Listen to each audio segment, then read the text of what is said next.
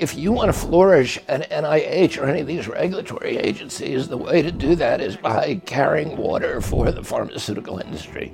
Today I sit down with Robert F. Kennedy Jr., the founder and chief legal counsel of Children's Health Defense and author of The Real Anthony Fauci. In this comprehensive two-part interview, he shares his journey from environmental activist to a fierce critic of the vaccine approval process in America. Not a single vaccine on the childhood immunization schedule has been tested against a true placebo, he argues. How did we get to where we are today? How is it that the Bill of Rights was essentially suspended during the pandemic? And what role did government agencies play in all of this? What is the CIA doing in a pandemic simulation? They're not a public health agency. This is American Thought Leaders, and I'm Jan Jekielek. Before we start, I'd like to take a moment to thank the sponsor of our podcast, American Hartford Gold. As you all know, inflation is getting worse. The Fed raised rates for the 5th time this year, and Fed Chairman Jerome Powell is telling Americans to brace themselves for potentially more pain ahead. But there is one way to hedge against inflation. American Hartford Gold makes it simple and easy to diversify your savings and retirement accounts with physical gold and silver. With one short phone call, they can have physical gold and silver delivered right to your door or inside your IRA or 401k. American Hartford Gold is one of the highest-rated firms in the country, with an A-plus rating with the Better Business Bureau and thousands of satisfied clients. If you call them right now, they'll give you up to $2,500 of free silver and a free safe on qualifying orders. Call 855-862-3377, that's 855-862-3377, or text AMERICAN to 65532. Again, that's 855-862-3377, or text AMERICAN to 65532. Robert F. Kennedy Jr., such a pleasure to have you on American Thought Leaders. Thank you for having me. You wrote The Real Anthony Fauci, and which I started listening to as an audiobook, and it's actually 27 hours. This is quite the opus. I apologize. It's a remarkable book, and it's actually much more than just about Dr. Anthony Fauci, but about the whole development of what's been dubbed the biopharmaceutical industrial complex. In the subtitle, you describe a global war on democracy and public health, and you chart that as well. Tell me a little bit about the genesis of this, expansive tome. I was in a unique position because I spent almost 40 years as an environmental advocate, and I had seen and written about extensively and litigated on this issue of agency capture, which is the product of a kind of a conspiracy of mechanisms or a panoply of mechanisms by which regulatory agencies become captured by the industries that they're supposed to regulate. And instead of continuing to protect public health or financial integrity or the environment or whatever, they become sock puppets for the industry that they're supposed to regulate.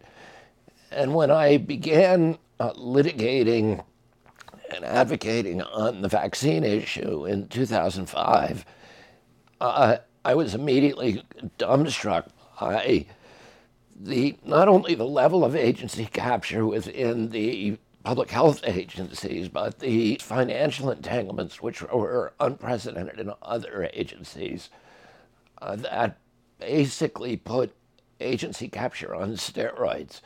For example, FDA receives 75% of its drug approval budget from the pharmaceutical industry. About almost 45% of its total budget comes from the pharmaceutical industry. NIH, not only NIH as an agency, but individual scientists within NIH are allowed to patent drugs that they work on and then, turn over to the pharmaceutical industry and collect royalties on them. So those scientists of the past decade or so have collected some $300 million in royalties. So you have scientists who are supposed to be regulators who are actually making money on the product that they're supposed to be regulating, and they're paying their mortgage, they're paying, their children's tuitions, they're buying boats or whatever they're doing, and financing their retirement based upon products that they're supposed to be looking for problems with. And so there's an incentive for them not to find problems with those products, but rather to push them out and to expand their reach. And they end up, the regulatory function of these agencies becomes subsumed by the mercantile ambitions of the pharmaceutical companies that they regulate. To give you another example, CDC has a $12 billion annual budget. About almost $5 billion of that goes to purchasing vaccines in kind of secretive sweetheart deals with the big vaccine companies, and then compelling or persuading large numbers of people to take those vaccines, mainly children. So 74 million children that CDC essentially has the power to mandate that they take vaccines, where many of them receive restrictions about attending the school and exercising other kind of rights. So the metrics at that agency, if you want a promotion or if you want a salary increase, you don't get that by finding a problem with a vaccine. You get that by showing that you've contributed to the expanded coverage of vaccine use. And it's a perverse incentive for a regulatory agency because it really makes you an arm of the industry rather than, a functioning regulatory agency that's protecting public health. And Anthony Fauci was really the embodiment of that really institutional and systemic corruption. If you look at NIH, or FDA, there are many famous scientists like Frankie Kelsey at FDA, who was the woman who blocked thalidomide from coming to the United States when it was devastating European children. Bernice Eddy at NIH, who discovered that there was a carcinogenic virus called SV40 in 98 million polio vaccines and tried to raise the alarm about that. And John Anthony Morrison realized that the flu vaccine was actually counterproductive. It was making people more likely to get flu-related infections and other respiratory infections, and it was also causing waves of neurological injuries. And when Bernice Eddy, when Kelsey, when Frankie Kelsey, and Morris reported those problems, instead of being given medals, they were punished. Their careers was essentially ended. So if you want to function, if you want to flourish at NIH or any of these regulatory agencies, the way to do that is by carrying water for the pharmaceutical industry. And the reason that Anthony Fauci has lasted for 50 years is not because he's done a good job at protecting public health. He's done a good job at protecting industry profits. If you look at public health during that 50-year term, when he came into office, about 6% of Americans had chronic disease. And by chronic disease, I mean not only obesity, but neurological diseases, allergic diseases, and autoimmune diseases, 6%. By 1986, he came in 68. By 1986, 11.8% of Americans had children had chronic disease. And by 2006, that number had risen to 64%. So that's his track record, and what he claims is that he's protecting Americans from infectious disease. But he rarely talks about the impact of chronic disease, which is much more devastating than infectious disease. And then the question is, the vaccine schedule during that period went from the 3 vaccines that I took when I was a kid and I was fully compliant to 72 doses that are mandated today of 16 vaccines. And the question is, has that made Americans healthier? In 2000, CDC did a study with the Johns Hopkins University. The principal author of it is called Guyer, Guyer. And they looked at this question: did vaccines have anything to do with the decline in mortalities from infectious diseases, with this momentous decline, about a 70 or 80% decline in mortality from infectious diseases between 1900 and the present?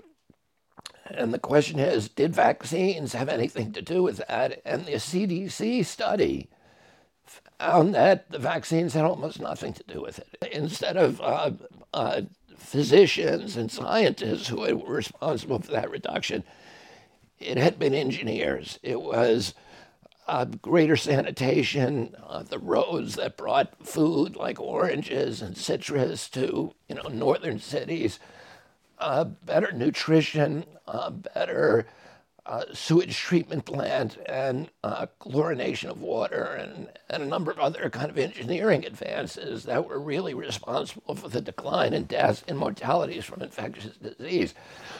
And now that doesn't mean that vaccines did not reduce the occurrence of infectious disease. A measles vaccine can stop you from getting measles, at least when you're a child. But is it making you healthier? Is it making you more likely to live a long and healthy life? And that question is a question that Anthony Fauci has never answered.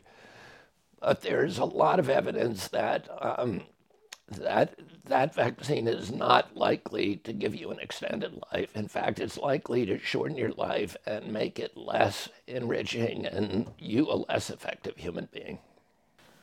So what you're describing here stands in the face of, I guess, what everybody's supposed to know, that vaccines in general, save 2 to 3 million lives a year is what's typically said. And then, of course, there's the question of, these new genetic vaccine products. How do they fit into the picture? Yeah, well, let me answer your first question first. There's a lot of claims about vaccines and how many lives they've saved. There is very, very little science to support that. And I'll give you an example. Vaccines themselves are exempt from pre-licensure safety testing. So vaccines are not tested for safety against placebos in any kind of, functioning trial prior to being approved. And the reason for that is because vaccines are regulated differently than other medicines. Vaccines were, it really has to do with the legacy, CDC's legacy as the public health service. The United States Public Health Service is a military organization. It's one of the 5 uniform military services, and it's the predecessor of CDC.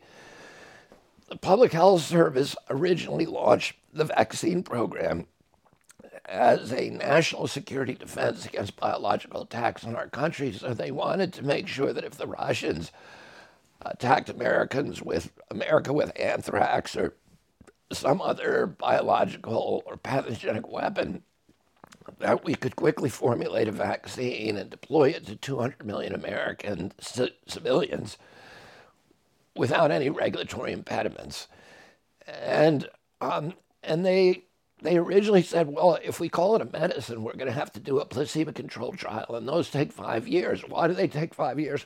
Because many of the injuries that come from vaccines, like all medicines, are long-term injuries. And you may say, well, the vaccine prevented the infection, but then you don't count the cancers and the neurological disorders, the ADD, ADHD, the autoimmune diseases that pop up 5 years from now. So you need long-term studies. But they didn't want to do those because they felt there was an urgency to deploy them quickly. And so they said, if we call it a medicine, we're going to have to do a long-term study. So instead, we'll call it a biologic, and we'll make biologics immune, exempt from long-term safety studies. So none of the vaccines, the 72 doses of vaccines that are currently mandated for children, have ever been tested in a pre-licensing safety study against a true placebo. And I said that for many, many years. And Tony Fauci was publicly saying I was inaccurate. That was vaccine misinformation. So we sued them, me and Aaron Siri, who's one of my colleagues who's an attorney. And after a year of stonewalling us on that lawsuit, we said, show us one placebo-controlled study for any vaccine. And after a year of stonewalling and sandbagging us, they acknowledged on the courthouse steps that there were none, and they put that in writing. So we have that writing posted on CHD's website now. Here's the example, and this is what I worry about. The Bill Gates, for many years, and WHO have pushed children to receive DTP vaccine, diphtheria, tetanus, and pertussis. It is the most popular vaccine in the world because of their efforts, because of Bill Gates' efforts. And he went in 2016 to the Danish government with this vaccine. You should give us money. Incidentally, we withdrew that vaccine in the 1980s in this country because it was killing so many children. It was causing brain damage, according to an NIH study that was done by UCLA. So that we ended it in the United States. We replaced it with the DTaP vaccine, the attenuated version, which is safer but less effective. They did the same thing in Europe, but while it was essentially banned for white children all across the world, the Bill Gates and WHO were giving it to African and Asian children. And so the Danish government said, knowing this, that they were not using this vaccine in Denmark, said, can you show us a study that showed this is actually saving lives? Bill Gates was unable to do that. So the Danish government said, we're going to do this study. And they went to Africa, and the Danes have these extensive, very, very good clinics across Western Africa.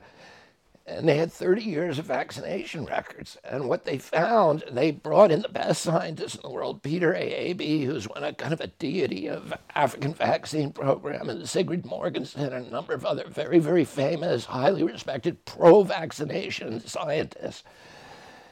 And they did a study looking at 30 years of records. What they found was that girls who had received that vaccine were 10 times more likely to die than unvaccinated children. And they were dying not of things that anybody had ever associated with the vaccine. They were protected incidentally against diphtheria, tetanus, and pertussis, which were the target pathogens. But they were dying of anemia and bilharzia and malaria and dysentery and pulmonary respiratory issues like pneumonia. And nobody had ever connected the dots. And it was not until these Danish scientists came in and actually looked at the data over 30 years that they realized, holy cow, this vaccine is killing more people than diphtheria, tetanus, and pertussis did prior to the introduction of the vaccine.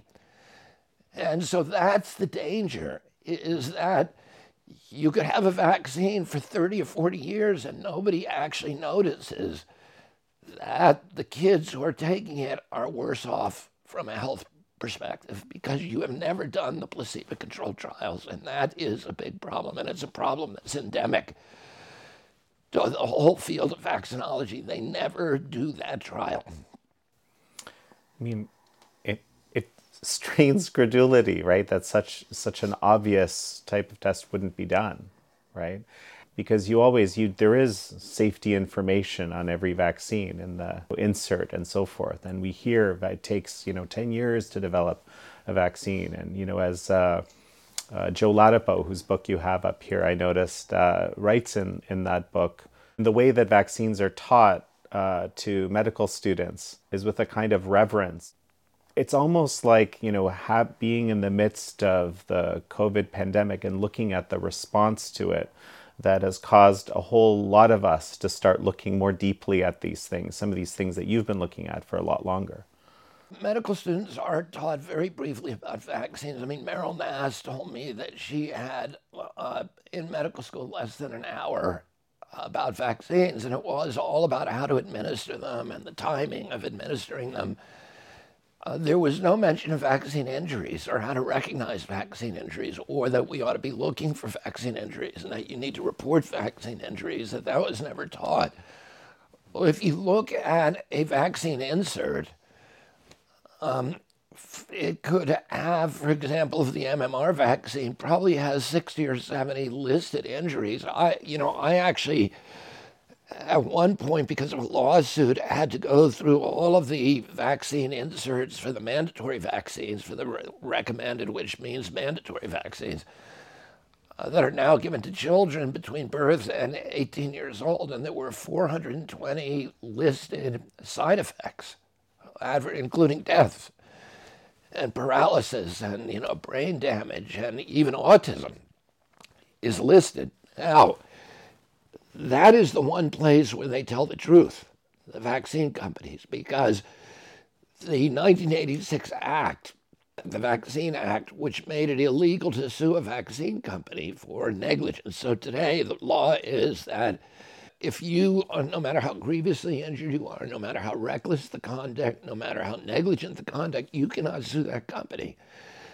The one place that you can sue them is if they knew about an injury and they failed to list it on their manufacturer's inserts.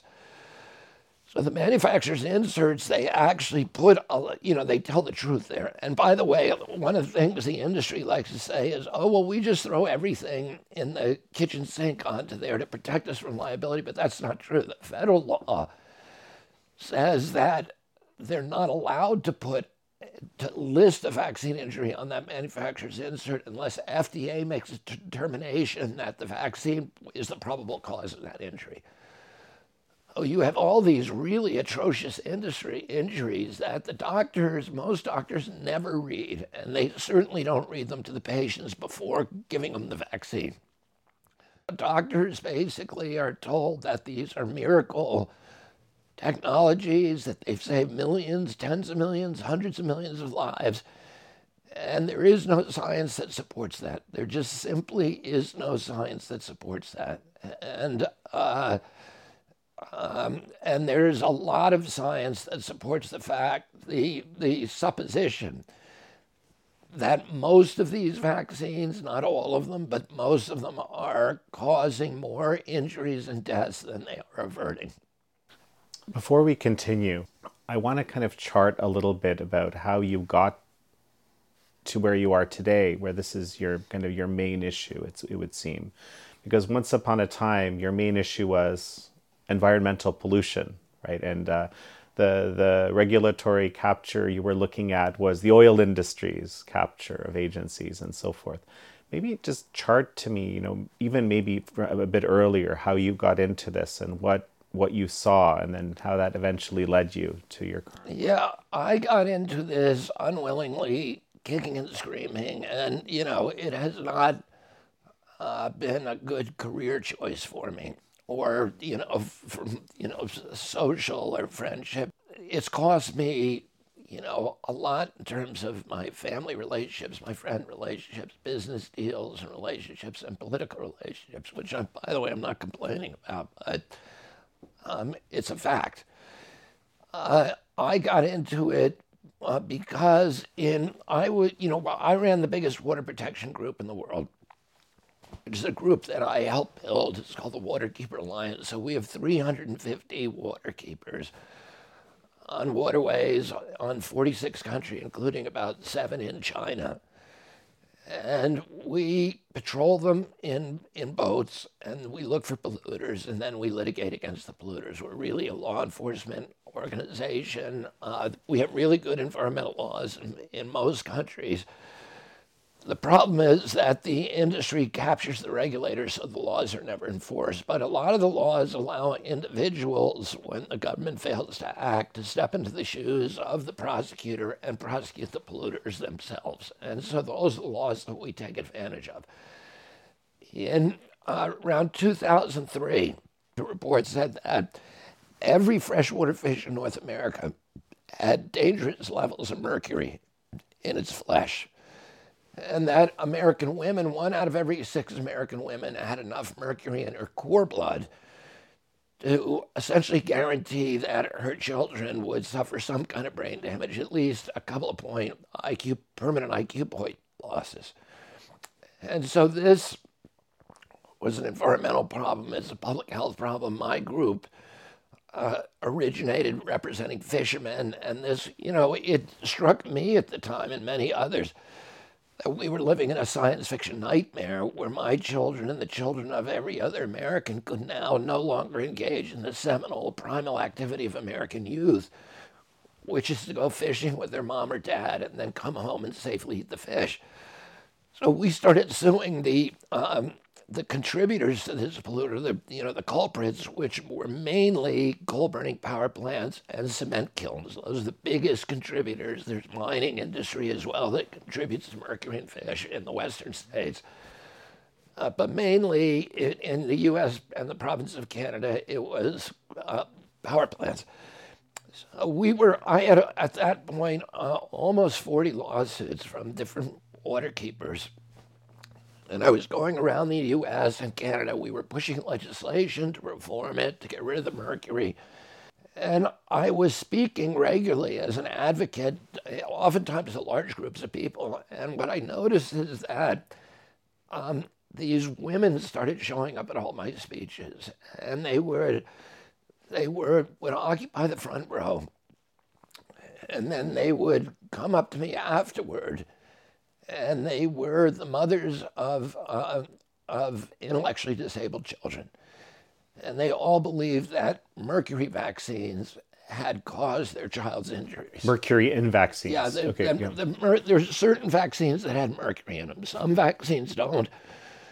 But the dead virus vaccines mainly had mercury in them, like hepatitis B, the DTP, the Hib vaccines, and some of the others had mercury in them. And that they believed that those vaccines had caused their child's injuries.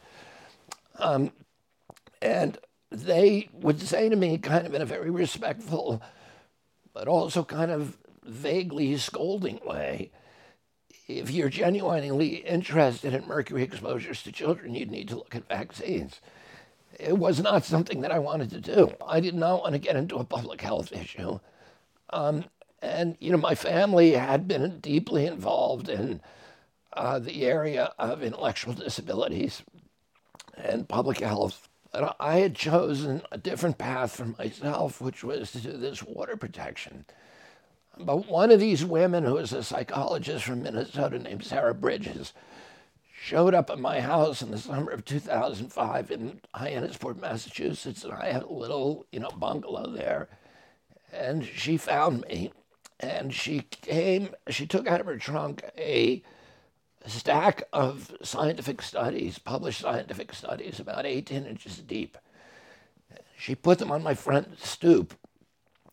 And she said, I'm not going to leave here till you read these. And her son had been a healthy child who had gotten a mercury vaccine when he was 2 and was permanently disabled, and very, very badly. He was nonverbal, non-toilet trained. At that time, he was about 16 or 17 years old. And he had received $20 million from the vaccine court. So the vaccine court had recognized that his autism came from the vaccine. This was early on, before the ideology clamped down and you weren't allowed to say that anymore. And so she didn't want that to happen to other children. So I sat there and, I grew up loving science. I wanted to be a scientist when I was a kid, or a veterinarian, and my job is about reading science because I bring environmental cases. I brought many hundreds of them. In almost every one of those cases, there's a scientific controversy. And so I have to be able to read science, and I know how to read it critically. And I began reading just the abstracts for these studies that she put there. And they were dumbfounding. They were breathtaking because I just was immediately dumbstruck by the huge delta between what the public health agencies were saying about vaccine safety and what the actual published peer-reviewed science was saying. And I I spent the next week calling high-level health officials, and one of the advantages I have because of my name and my relationship, my family, my uncle Teddy Kennedy who's my godfather, ran the health committee for 50 years in the United States Senate. He wrote the budget. He created some of these agencies. He wrote the budgets for them every year. He knew Tony Fauci and everybody else, Francis Collins. My uncle and father had written a lot of the legislation that created those agencies. So our family, and there are institutions within NIH, the Eunice Shriver and the Rose Kennedy Institutes, that are named for members of my family. So I was able to get these people on the phone, and I began asking them specifically about the studies. And some of them were the top regulators I recognized were simply non-conversant with the science. They just simply hadn't read it. And then a couple of them actually lied to me, and I caught them in lies. And then the weird thing was, the regulators like Francis Collins and Kathleen Stratton from the Institute of Medicine and Marie McCormick said to me, I don't know the answer to those questions. You should call Paul Offit. Well, Paul Offit is a vaccine maker who's a partner of Merck. And I was baffled by that, because if I called EPA and said to EPA, tell me why you passed this regulation, which doesn't seem to make sense in light of the science I'm looking at, they would answer that question. They wouldn't tell me, go talk to a coal official, a coal company CEO. But that's what the health regulators did. They sent me to Paul Offit, who was a vaccine maker and insider. And so at that point, I was kind of getting sucked down a wormhole, because I was getting angry. As I could tell the regulators were doing, I was reading the science that said this is injuring children. It's killing their brains. And I was talking to the regulators who had no explanation or excuse. And that was kind of the beginning of my journey. I have to ask, what was it like growing up in the Kennedy family? That's a switch. I had the greatest childhood. I've written about my childhood in a book called American Values. My childhood was exciting. I felt from when I was little fully engaged with what was happening in this country. We knew that what we were seeing on a day-to-day basis was part of the history of our country. My parents talked to us about history and literature and values every day. And, I think we were all raised with this notion that our lives would be consumed by some great controversy, and that, we'd be very privileged if we got to take some meaningful part in it. Well, it seems that came true. Yeah, for better or worse. For here. Well, one of the things I've been discussing with a few of our editors and contributors about, what to talk to Robert F. Kennedy Jr. about. There's this sort of social contract in the U.S. As a Canadian, it would always look to me from the outside. I'm a big American exceptionalist Canadian, actually, which is perhaps unusual these days. But that there was the distance between the people in charge in the country and the people wasn't that far, and there was, an ability to dialogue. And I guess what we've been learning lately is that distance seems to be a lot further than many of us thought, many of us had expected. And then we've also been learning, going back to your uncle's assassination in the 60s, that somehow U.S. agencies may have been involved way back then, right? And there's people even asking questions like, do we even live in a democracy today? The Global War on Democracy is the subtitle of the real Anthony Fauci book. I guess I want to get your thoughts on, what has happened over this time? Did something change at that time that we weren't aware of? Is this still the country that, most of the world is clamoring to get into because it represents freedom and democracy and a bright future? Yeah, I think something did change. My uncle died when I was 7 years old, on January 17th, my birthday, 1961. President Eisenhower made what was probably what today I think I look at as the most important speech in American history. And it was his farewell speech to the nation. In the councils of government, we must guard against the acquisition of unwarranted influence, whether sought or unsought, by the military-industrial complex. 3 days later, my uncle John Kennedy would take the oath of office, and I would be there, attending that.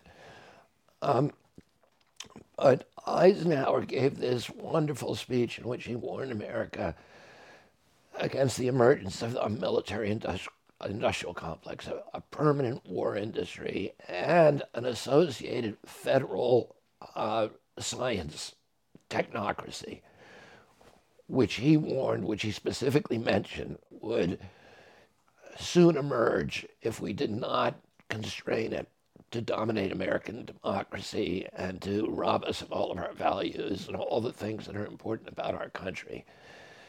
And my uncle quickly realized that Eisenhower had captured the most important issue in our time, and he realized that during the Bay of Pigs invasion, which in the middle of that invasion, he realized that his Joint Chiefs of Staff, who he had trusted, Curtis LeMay and Louis Lemonster, and the CIA, particularly Alan Dulles and Charles Cabell and Richard Bissell, had lied to his face about the invasion, and they had made a series of lies in order to trick him 2.5 months into his presidency into making that invasion when they knew that it would fail, and they believed that he would be embarrassed. He would be a young president, and he would in order to avert the humiliation of that failure, he would call on the United States Navy and in particular the aircraft carrier Essex, and he would order air support to topple Castro. And my uncle refused to do that. And he that afternoon, he said to one of his aides while he stood in the Oval Office, "I want to take the CIA and crush it into 1,000 pieces and scatter it to the winds." And over the next several months, he fired all of the heads of the CIA, including Alan Dulles, who would then sit on the Warren Commission, ironically, and run it, and Charles Cabell and Bissell.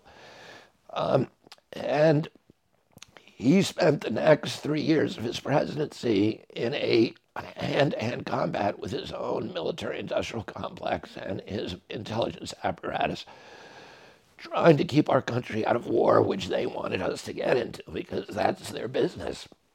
And he refused to send combat troops into Laos, and they already thought he was a traitor. He refused to confront the Russians.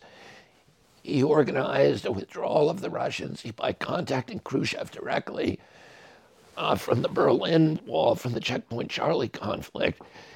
And he refused to send combat troops into Vietnam, despite being surrounded by people, virtually everybody on his cabinet, and all of the Joint Chiefs and all the intelligence agencies and the senior bureaucrats like Dean Acheson and so on, who were telling him we need to send 250,000 to 500,000 U.S. troops in Vietnam.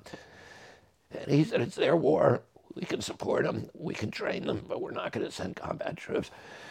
And by the end of his presidency, despite this extraordinary pressure, he had sent 16,000 advisors who were not technically allowed. They were not allowed to participate in combat, although many of them did illegally. And just before he died, In October of 1963, he issued a national security order ordering all the troops home from Vietnam, so with the first 1,000 coming home prior to December 1964 and the other 15,000 home by the end of 65. So, and that may be the order that sealed his fate. And he was asked one time by his best friend, or one of his best friends, Ben Bradley, who ran the Washington Post, what he wanted on his gravestone, the epithet he wanted on a gravestone. He said he kept the peace. He said the primary job of an American president is to keep the country out of war, which is exactly what President Eisenhower had said.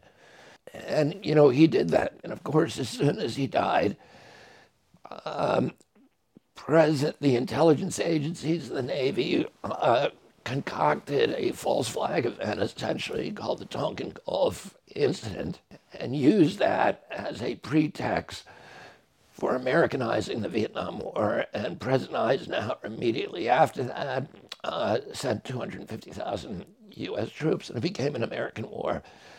My father then ran against Eisenhower on the war issue, again against the military-industrial complex, and he was killed in the process. Martin Luther King also came out against the war.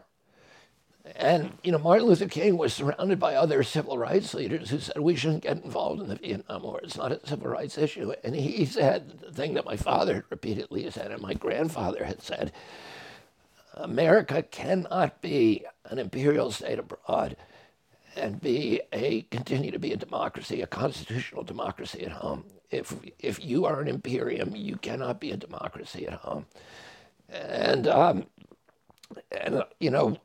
King took that position that our primary objective must be ending the Vietnam War, because as long as the military-industrial complex was running our country, we would not have a system of justice at home, and we'd have an excuse to turn America into a police state, a surveillance state, a national security state. And he was killed 2 months before my father. And as soon as my dad died, again, Nixon doubled the amount of people who were involved in the war and kept it going for, most of the people who died in Vietnam died after that. When my uncle was killed, there had been 73 Americans who were killed over there, and he said, that's it. And that's when he signed the National Security Order. We lost 53,000 people. The Vietnamese lost millions, and Cambodians lost millions in that conflict. And that was my father's death was also a turning point. Again, the military-industrial complex increased its power. We became more and more a surveillance state at home and a national security state. The next really big change occurred on 9/11, which, we were with the Cold War was over. We were supposed to get a peace dividend. In 1992, the Cold War ended. We were supposed to get a peace dividend, and we were supposed to beat our swords into plowshares. We would stop making, stealth bombers that cost $1 billion and couldn't fly in the rain.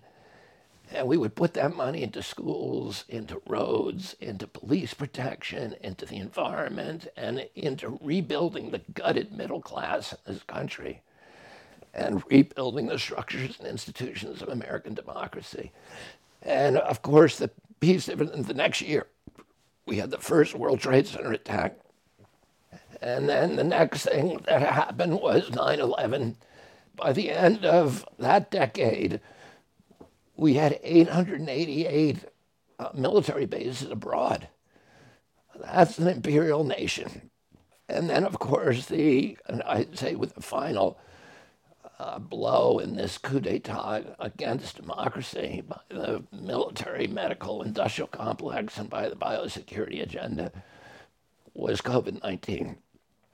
When America really, we got rid of our Bill of Rights.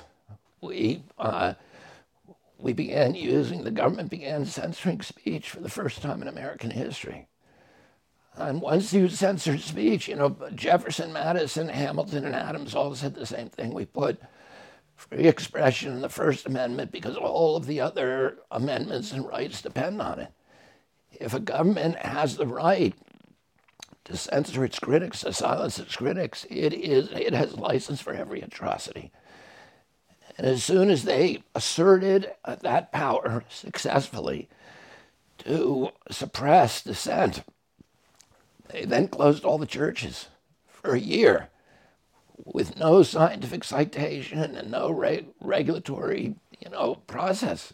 There was no hearings. There was no environmental impact statement. There was no rationale that anybody could see or challenge in any way that they could do that. And then they got rid of freedom of assembly, which is also in the First Amendment by the social distancing dictates.